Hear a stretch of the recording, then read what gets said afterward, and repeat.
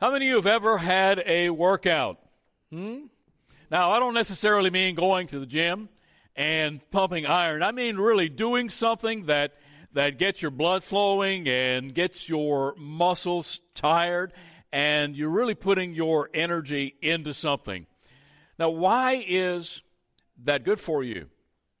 Why is it good to get our heart elevated for a period of time and to exercise and to work out? Well, what happens to those who literally do nothing? They sit around all the time, not even lifting a finger. Now, I'm not talking about those of you who, for health reasons, can't do workouts like that, but I'm talking about those who are able. So what happens if they don't work out, get out and walk and get out and move and do something? What happens? Well, you get all out of shape. Bad things start to happen to your body, and before you know it, you might be ill, and your doctor might be telling you there are all kinds of things wrong with you. Well, the same thing is true about the family of God. We need to be working out. As a matter of fact, in our text this morning that we're going to be in a couple of verses in the book of Philippians and chapter number 2, the Apostle Paul says, you need a workout. You need to work out. Well, what does Paul mean by that? Well, don't rush it. We will get into it. And it's same is true with the family of God. In the Christian life, we have problems. In our own lives, we have problems. In the family of God, in the body of Christ, in the church, we have problems. That's part of life. We can't escape it. We don't live in nirvana. We don't live in a place that is totally free of problems and all those issues. But if we don't work out, as Paul is going to tell us in a moment from these verses, the body is going to get sick. The body of Christ is going to become ill. And so the Apostle Paul is very serious about what he's talking about and what he's telling these believers. And that's why I believe the Apostle Paul gets so serious about working out in the Christian life. Now, he's not referring to going to a gym and pumping iron, although that probably wouldn't be bad for most of us. He's talking about something else. Let's take a look at what the Apostle Paul says this morning about this. Verse number 12 and verse 13 of Philippians chapter number 2, where he says in verse 12, therefore, my beloved. And that's interesting the way the Apostle Paul opens up these two verses. Paul is saying therefore, so he makes a little bit of a transition, and rather than appealing to his apostolic authority to tell them this, what he does is he says, look, my friends, now listen, beloved, therefore, because of what we just finished saying about the attitude of Jesus Christ, having the submissive mind, therefore, because of all of that, he says, therefore, my beloved, as you have always obeyed, not as in my presence only, but now much more in my absence, and here you have it. He says, work out your own salvation with fear and trembling, for it is God who works in you both to will and to do for his good pleasure. Now, remember last week we talked about the mind of Christ, and that referred to the attitude that Jesus had when he was in heaven in eternity past. He was God. He was in the very image of God, the form of God, an outward representation of what was inwardly true about him. He was God through and through, and he had all the power of God. And he says, I don't need to hold on to it. I don't need to keep it for the moment. He says, I'm going to empty myself, and that was the great, we call the kenosis passage, the emptying of Jesus Christ. He left all of his glory in heaven. He comes down, and he becomes human flesh. takes upon himself the form, same word that he used, he was in the form of God. He became not just like a man, he became a man. He wasn't just like God, he was God. And he wasn't like a man, he became man. That's the only way he could have died a sufficient death on the cross for us. He became a human being, although he was, we don't understand how, fully God and fully man. So his attitude was, the glory that I've got, it'll be waiting for me when I get back. So I don't have to exercise all of this power and all of this glory, and I don't have to have people groveling at my feet and worshiping me all the time. He said he came to earth to do what? To serve. To serve, not to be served. Now, he expects that now. We are to be serving him, but we call that the submissive mind. And so Paul says, have the same attitude. It's not about you, but it's about you and you and you. It's about others. That's what the conclusion we came to last week. The Christian life really is about others, about serving others, putting others' interests ahead of our own, to think of others in all that we do and all that we say. Now, Paul has some work in mind for these Philippian believers. They were to exhibit, or would they exhibit, this submissive mind while he was away from them? That was the question. He said, you've always obeyed not only in my presence, but also in my absence, but I want you to continue to work this out. Even though he wasn't there with them, he challenges them to work out. But what does he mean by that? Does it mean that we have to work for our salvation? Now, for those watching or listening to this message, the question is, do you really know what salvation is? That word saved, I know we throw that word around a lot, and for some it might be a churchy term, and we throw it around not realizing that some people don't understand what that word means, and they might call it Christianese. So for a few moments, if you'll bear with me and allow me, I would like to go through a few portions of God's Word to explain about our condition apart from Jesus, apart from God, and what Jesus did for us. Now, here we go in Romans chapter 3, verse 23. The Bible's got some bad news for us. The Bible is not all good news. The bad news is, the Bible says, for all have sinned and fall short of the glory of God. The reality is, when you and I are born as a baby, we're not born into the family of God. Doesn't matter if your parents belong to the family of God. God has no grandchildren. So we have to be born into the family as his children. So because Adam made that choice, we talked about it last week and a week before, he made the choice to disobey God, and from that point forward, we were born into sin. Our parents didn't have to teach us how to rebel, how to disobey God, and so we had to come to a point where we realized we had a problem. And the problem is, we're not good enough to get to heaven. All have sinned. Every individual, apart from Jesus Christ, who lived on this earth, has sinned and will sin. And so the problem is, we miss the mark. There is a standard of perfection that is required in order to be with God for eternity in heaven. And the bad news is, nobody comes up to the mark. Well, you say, well, so what then? Well, we go on. The bad news gets worse.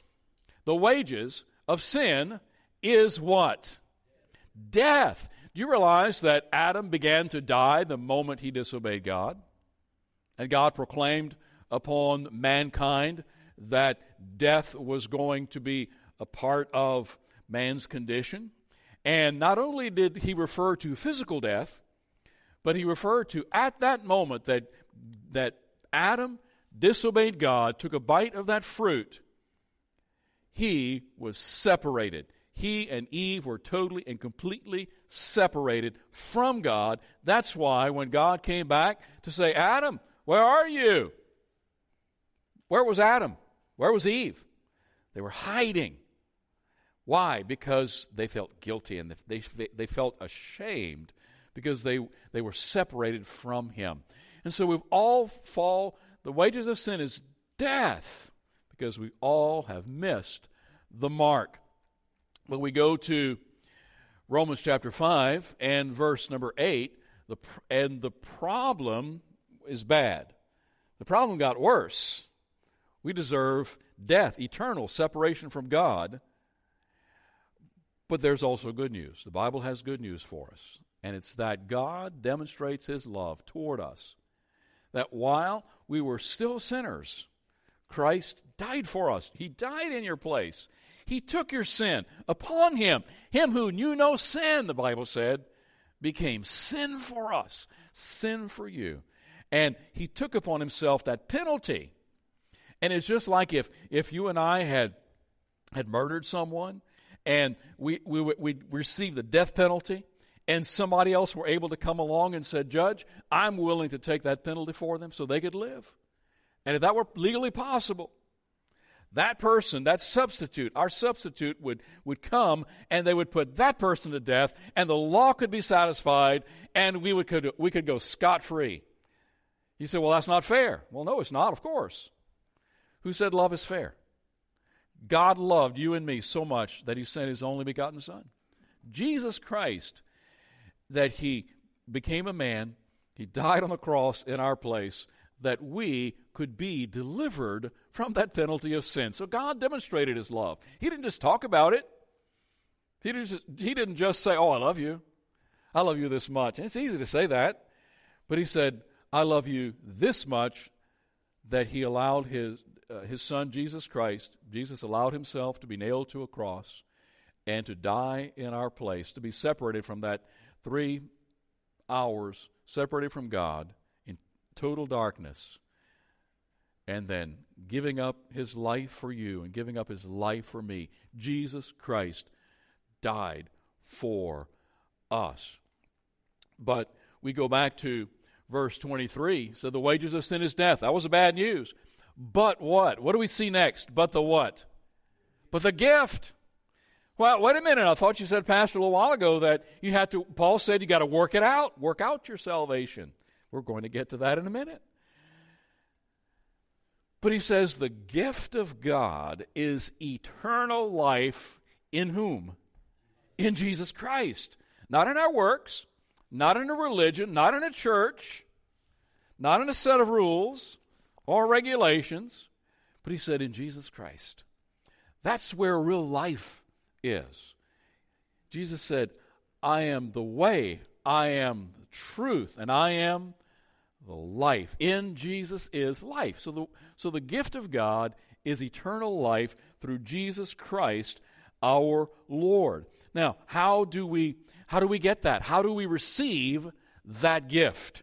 Just like for your birthday or Christmas or some other time, someone goes out and they spend money, or they take their time and they make something with their own hands, and it's for you. It's a gift that's for you. It even has your name on it. And they say, here's your gift. Now then you have a choice, don't you? You could say, well, you know what? I don't want it. And I'm sure there are broken relationships where there's someone who would say, no, I don't want a gift from you. But in order for us to receive the gift, in order for us to have the gift, we have to accept it.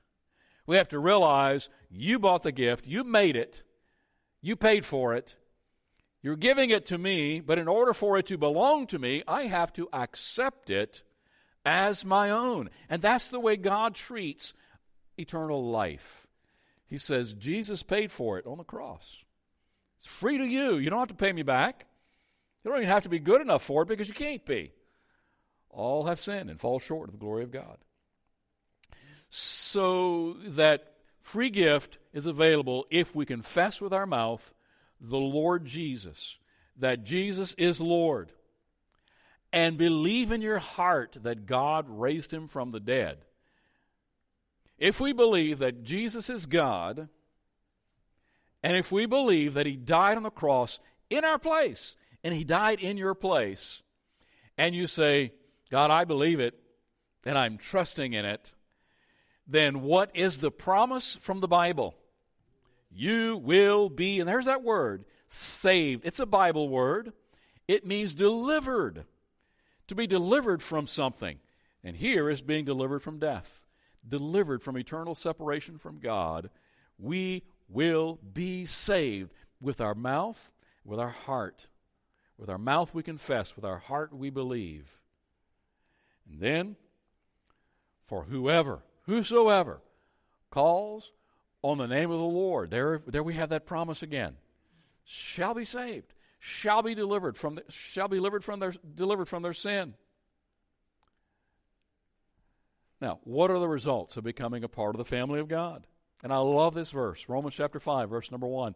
Therefore, having been justified by faith, we're not justified by what we do. We're not made right with God by going to church or getting baptized or praying a prayer.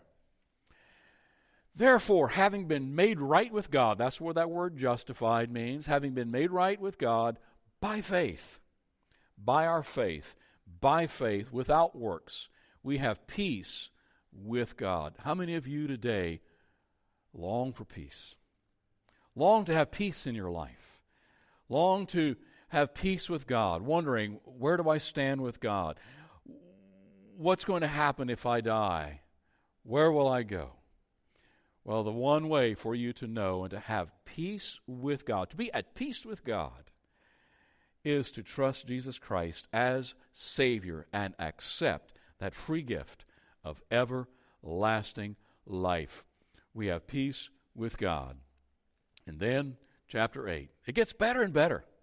I mean, these verses get better and better and better. Verse number 1 of Romans chapter 8. There is therefore, when? Now. If you've trusted Jesus Christ as your Savior, if right now you trust Jesus as your Savior, if you're watching this or if you're listening to this sometime online, therefore, if you trust Jesus as your Savior, here's the great, awesome promise of God. There is therefore now no condemnation. God will not condemn you. No condemnation to those who are, where? We say that word again. In Christ Jesus, who do not walk according to the flesh, but according to the Spirit. We follow God. We follow Jesus. So if we have trusted Jesus as our Savior, we have peace with God, we have our sins forgiven, and we don't have to worry about condemnation. And Paul goes on in Romans chapter 8, verses 38 and 39, we wonder, sometimes you might be wondering, well, what happens if I just kind of give up, if I stop living the Christian life? What happens if I sin just so bad, if I just mess up so bad? What's going to happen? Paul said, for I am persuaded. Strong words. Paul said, I am persuaded that neither death, nor life, nor angels, nor principalities, nor powers, nor things present, nor things to come. I think Paul was on a roll when he wrote this.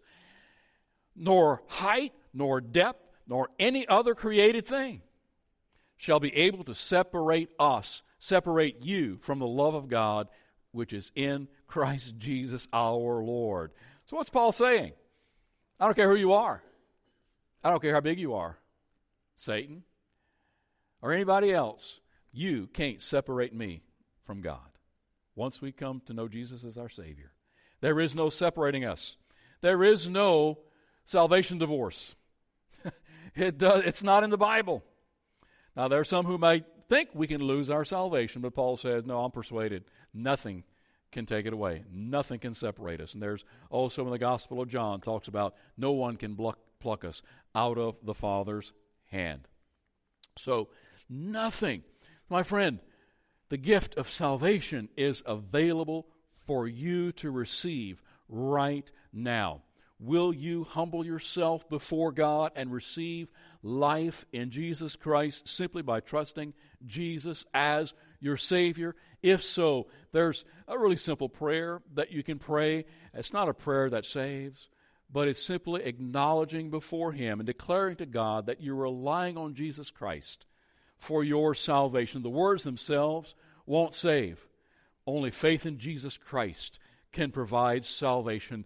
But it goes something like this, and if that's where you are today, wherever you are, and if you mean it in your heart and you want to receive that free gift of life from Jesus, then say this to Him and mean it in your heart. God, I know that I've sinned against you and I am deserving of punishment. But Jesus Christ took that punishment that I deserve so that through faith I could be forgiven. And with your help, I place my trust in you for salvation. And thank you for your grace and your forgiveness. Thank you for the gift of eternal life. If you've prayed that prayer, and if you're trusting Jesus Christ this morning, or whenever you're listening to this for the first time, please let us know. You can let us know by texting the word LIFE, LIFE, to 337-474-3758. Text the word LIFE, and we will make sure and we connect with you and help you to grow in your newfound faith, in your new Christian life. And welcome to the family of God. Now, let's get back to our text this morning and unpack this potentially confusing part of Scripture, because I've heard some people look at verses 12 and 13, particularly verse 12, and go, what does that mean? Do I have to work for my salvation? Let's take a look. Verse 12, therefore, my beloved, as you have always obeyed, not as in my presence only, not only when Paul was there in Philippi, but he says, but now much more in my absence. It's even more important while I'm not there with you that you do this thing. Work out your own salvation with fear and trembling. Now, what's Paul asking them to do? Work out your own salvation with fear and trembling. So what is Paul not telling them to do? Okay, I'll tell you right out of the gate. Paul is not telling them they have to work for their salvation. Because remember the verses we just read? It's by faith. It's by grace, through faith. It's not of ourselves. It's the gift of God, not of works, lest any man should boast. We didn't read that, but the Bible says it. So it's by grace, through faith, not of works, because if we could be good enough, we could boast about it and say, oh, look how good I am. I'm better than you. I made it. You didn't. But he says it doesn't work that way. It's by grace through faith. So, to get a little bit better understanding, who's Paul writing to? He's writing to Christians, because if you look at verse number 1, to all the saints in Jesus Christ who were in Philippi. Now, he's not talking about people who had miracles attested to them and they became canonized by the church. That's not who he's talking about. When the Bible talks about saints, the Bible talks about people who are justified by faith, made right with God through their faith in Jesus Christ. So guess what? If you trusted Jesus Christ, you're here this morning, you're watching this, you're a saint. Some of you may have never ever heard that before, right? Boy, he's a saint. She's a saint. They might have had other words for you. But if you trust Jesus as your Savior, God considers you a saint, a part of His family. So Paul's writing to believers. He's writing to Christians. So now we must come back to work out your own salvation. Well, if he's writing to people who were already Christians, he's obviously not telling them to work for their salvation. We've got to take that verb here in verse number 12. He says to work out, and then your own salvation. That verb there means to work to full completion. To work to full completion. Those of you who, I know math may have been your favorite subject in school, right? Some of you chuckle. When you had a problem that had multiple components to the problem, I mean like 3 or 4, and you wrote an answer, quite often your teacher would tell you, I want you to show me your what? Show me your work. Show me your work. I want you to do what to the problem? And we're going to use Paul's words here. Work it out. There you go. That's the word. That's the verb that Paul used. So you got a math problem. You want to get an answer? You got to work it out. You got a math problem. You want to get to the end? You got to work it out. It was also a word that was used in Paul's day of working a mine. So let's say you buy a mine. You buy property. You stake a claim. It's yours. You don't have to continue paying for it. It's yours. You bought it. So what do you have to do to get what you want? You got to work it. You got to work it out. And so the verb was they go in, they dig into the mine, they work out the mine so they can get that precious ore, and so they can, whether it's silver or gold or whatever it is, work it out. It's also the same word that would be used for you farmers. You have a field. It's your field. Or you leased it or whatever. You've paid for it. But in order for you to get a full crop, what do you have to do? You've got to work it out. You've got to get in there and you've got to work it. You've got to work it out. You've got to water it. Well, first of all, you got to plant it. You have to water it. You have to take care of it. You have to do all that's necessary for you to get a harvest. What if you said, yeah, I planted the seed and that's good? It will not reap itself. It will not put itself in the barn. It will not bring itself to be sold. So we have to work it out. That's the word that Paul used. You've got to work it out. The question is, what does God want to work out in us? What does God want to work out in you? It's Christ-likeness. Be like Jesus. Be like Christ. Paul just finished saying, have the attitude of Christ, have the mind of Christ, and serve others. Have the submissive mind. Now, we will all have problems in life. The Philippians were obviously having problems as well. Remember Euodia and Syntyche. We're going to get to them at the end.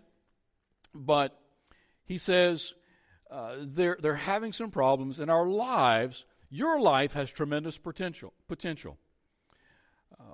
God has a plan for your life. Your life has a lot of potential. And like a mine or like a field, He wants us to fulfill that potential. He wants us to work out in our lives, to mine out, to be able to reap all that potential that God has placed within us. Excuse me. So when we work out our salvation, we're simply working out what Jesus has or what God has started in us. So I believe we have the work out part down. Paul didn't say work for your salvation. He said work it out to completion. Continue serving Jesus. Continue doing what's right until He comes back for us. Now that brings us to the next phrase, your own salvation. He says work out your own salvation. The middle voice in the Greek, reflexive, meaning it's something we do, and we do it for ourselves. Nobody can do it for us. Your parents can't live out your Christian life for you. Your children can't live out your Christian life for you. You've got to do it. You've got to make your daily decisions. You've got to get up in the morning and say, I'm going to read God's Word. I'm going to pray. I'm going to serve others. So it's something that we do. We work out our own salvation. We can't do it for someone else. I know a lot of parents wish they could do it for their children, but they can't. We have to do it for ourselves. We take... And here's the thing. God has a plan for everyone's life, but He doesn't have the same plan for everyone's life. Aside from the big plan, the big picture, Christ-likeness. But aside from that, God's plan for your life is not the same as your life. Let's take Paul, for example. God's plan for Paul's life was Paul was to be the apostle to the Gentiles. Now, Paul was a Jew. But God said, Paul, my plan for you is I want you to go and be an apostle to the Gentiles. You're going to get beaten. You're going to get imprisoned. You're going to get accused of all sorts of things. And you're going to have a lot of problems in your life. That was God's plan for Paul. And Paul had to work it out. If Paul never left home, he wouldn't have gotten put in jail. But that was part of God's plan for Paul to work out in his life. Peter's life. God told Peter, you're going to be the apostle to the Jews. And so God had a plan for Peter to work out in his life. And the same thing is true for us. In order to work out our salvation to completion, just like Paul, we have to do what God has planned for us. So the phrase, work out your own salvation, probably had reference to the particular problems that the Philippian believers had in Philippi at this time. He says, I need you to work these things out. I need you to work these problems out among yourselves. I need you to work out this submissive mind when it comes to, well, I don't agree with you and I don't like what you did and you didn't treat me right. Paul says, work it out with a submissive mind. Work it out with the single mind and be Christ-like. And when Jesus Christ comes back, we'll be a body that is working together like it ought to be. And the thing is, we're not to be cheap imitations of somebody else. We're not to take someone's life and just pattern ourselves after their life, because everyone has feet of clay. Everyone will let us down at one time or another. When Paul says, imitate me as I imitate Christ, he was simply saying, I want you to take from my life, when I'm following Jesus, when I'm doing it right, he says, go ahead and imitate that. But don't be Paul. Only Paul was Paul. Don't be me. There's only one me. I can't be you. There's only one you. So work out what God has worked into you. Now that's when we come to verse number 13. For he says, for it is God who works where? He says he works in us, both to will and to do for what? For his good pleasure. You see, God says, work it out. But we can only work out what God has what? Come on. Worked in. We can only work out what God has worked in. Someone can say, well, you know what? I want to live the Christian life. But you're not part of the family of God. You haven't trusted Christ yet. Guess what? You can't live the Christian life because you don't have the power. You don't have the life in you. You might say, well, you know what? I want to work out of this bowl a nice, fluffy birthday cake. Well, guess what? If you don't have the ingredients in the bowl, you can't work the cake out of the bowl. Does that make sense? And so Paul says, work out your salvation, but you're only doing what God already gave you. He gave you salvation. He gave you the Holy Spirit. Now he says, I want you to work it out among yourselves. Work out your own salvation. And he says, with fear and trembling, with that awe and that reverential fear, knowing that God is in control. So God must work in us before He can work through us. A preacher one day was reading this verse number 13, and a little girl sitting out there looked at her mom, and she says, Mother, you can't work out salvation unless it's first been worked in, can you? Wow, how true. We can't work out our salvation until He works it in. Too many Christians obey God only because of pressure from without. Thing is, we need to be serving Him because of what's internal, because we desire to do. Paul warned the Philippians that not his presence with them, but their desire to obey God would please Him. He said, it'll please me if you do this in my absence. Work out your own salvation. So God works out what He has already worked in. If God has saved you, He's saved you by faith plus nothing. God's not accepting any kind of good works for our salvation because we know salvation is a gift. We receive it because of His grace and through faith. But after we're saved, God is talking to us about our works. This salvation that He worked in is a salvation that He will work out also. John Calvin said it this way: faith alone saves, but the faith that saves is not alone. Faith alone saves, but the faith that saves, it's not alone. James says it this way: even so, faith, if it has not works, is dead, being alone. Yes, a man may say, you have faith, and I have works. Show me your faith without your works, and I will show you my faith by my works. The reality is only God can see the heart. He knows our true condition. He knows if we have saving faith, but your neighbor can't see it. What can your neighbor see? The submissive mind. I care about you, I love you, and I'll serve you. I will cut your grass if you're laid up and you can't do it. If something is wrong, I will. And that's the way a follower of Christ is. We work out what God has already worked into us. True faith that works itself out so that the people around us can see that we're different, can see that we are God's children. We don't need to wear a placard. We don't need to wear a bumper sticker. Some people have bumper stickers on their vehicles and aren't living like a Christian. It doesn't matter what you say on the outside. It's what we do that truly matters. We don't need a symbol to identify us as a Christian. We don't have to walk around with a cross, although there's nothing wrong with that. But we don't need the symbol to prove that we're a Christian, because people will look at you, they'll listen to you, they'll hear you, and they'll see the way you respond to certain things. They'll go, that person's different. And we'll have an opportunity to share the gospel. So, while we must not believe in salvation by works, we must certainly believe in a salvation that works, that lives out the Christian life, that serves, that loves, that gives, that provides mercy, or shows mercy and grace to others. Now, what does all of this mean? Number one, make sure that you're trusting in Jesus Christ alone for your salvation. That's where it begins.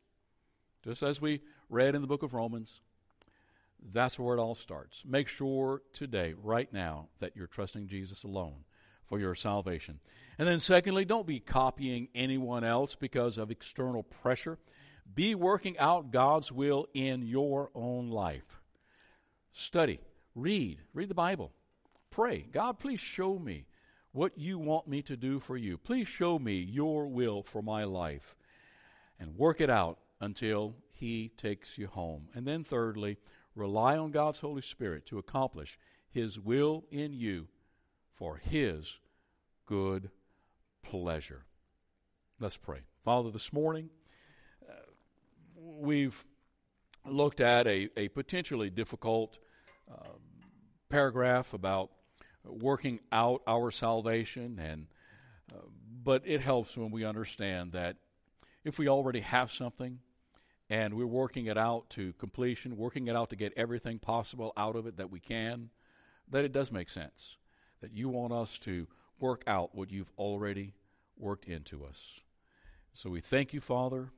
We pray that if there's any who've trusted Jesus as their Savior today, that you would give us the opportunity to connect with them and to help them and to put into their hands the tools whereby they can grow and learn about this decision that they've made, and that we can partner with them to help them become disciples of yours, to be learners. And Lord, help us to work out the salvation you've provided us each and every day by living out that submissive mind, the mind of Christ. We thank you.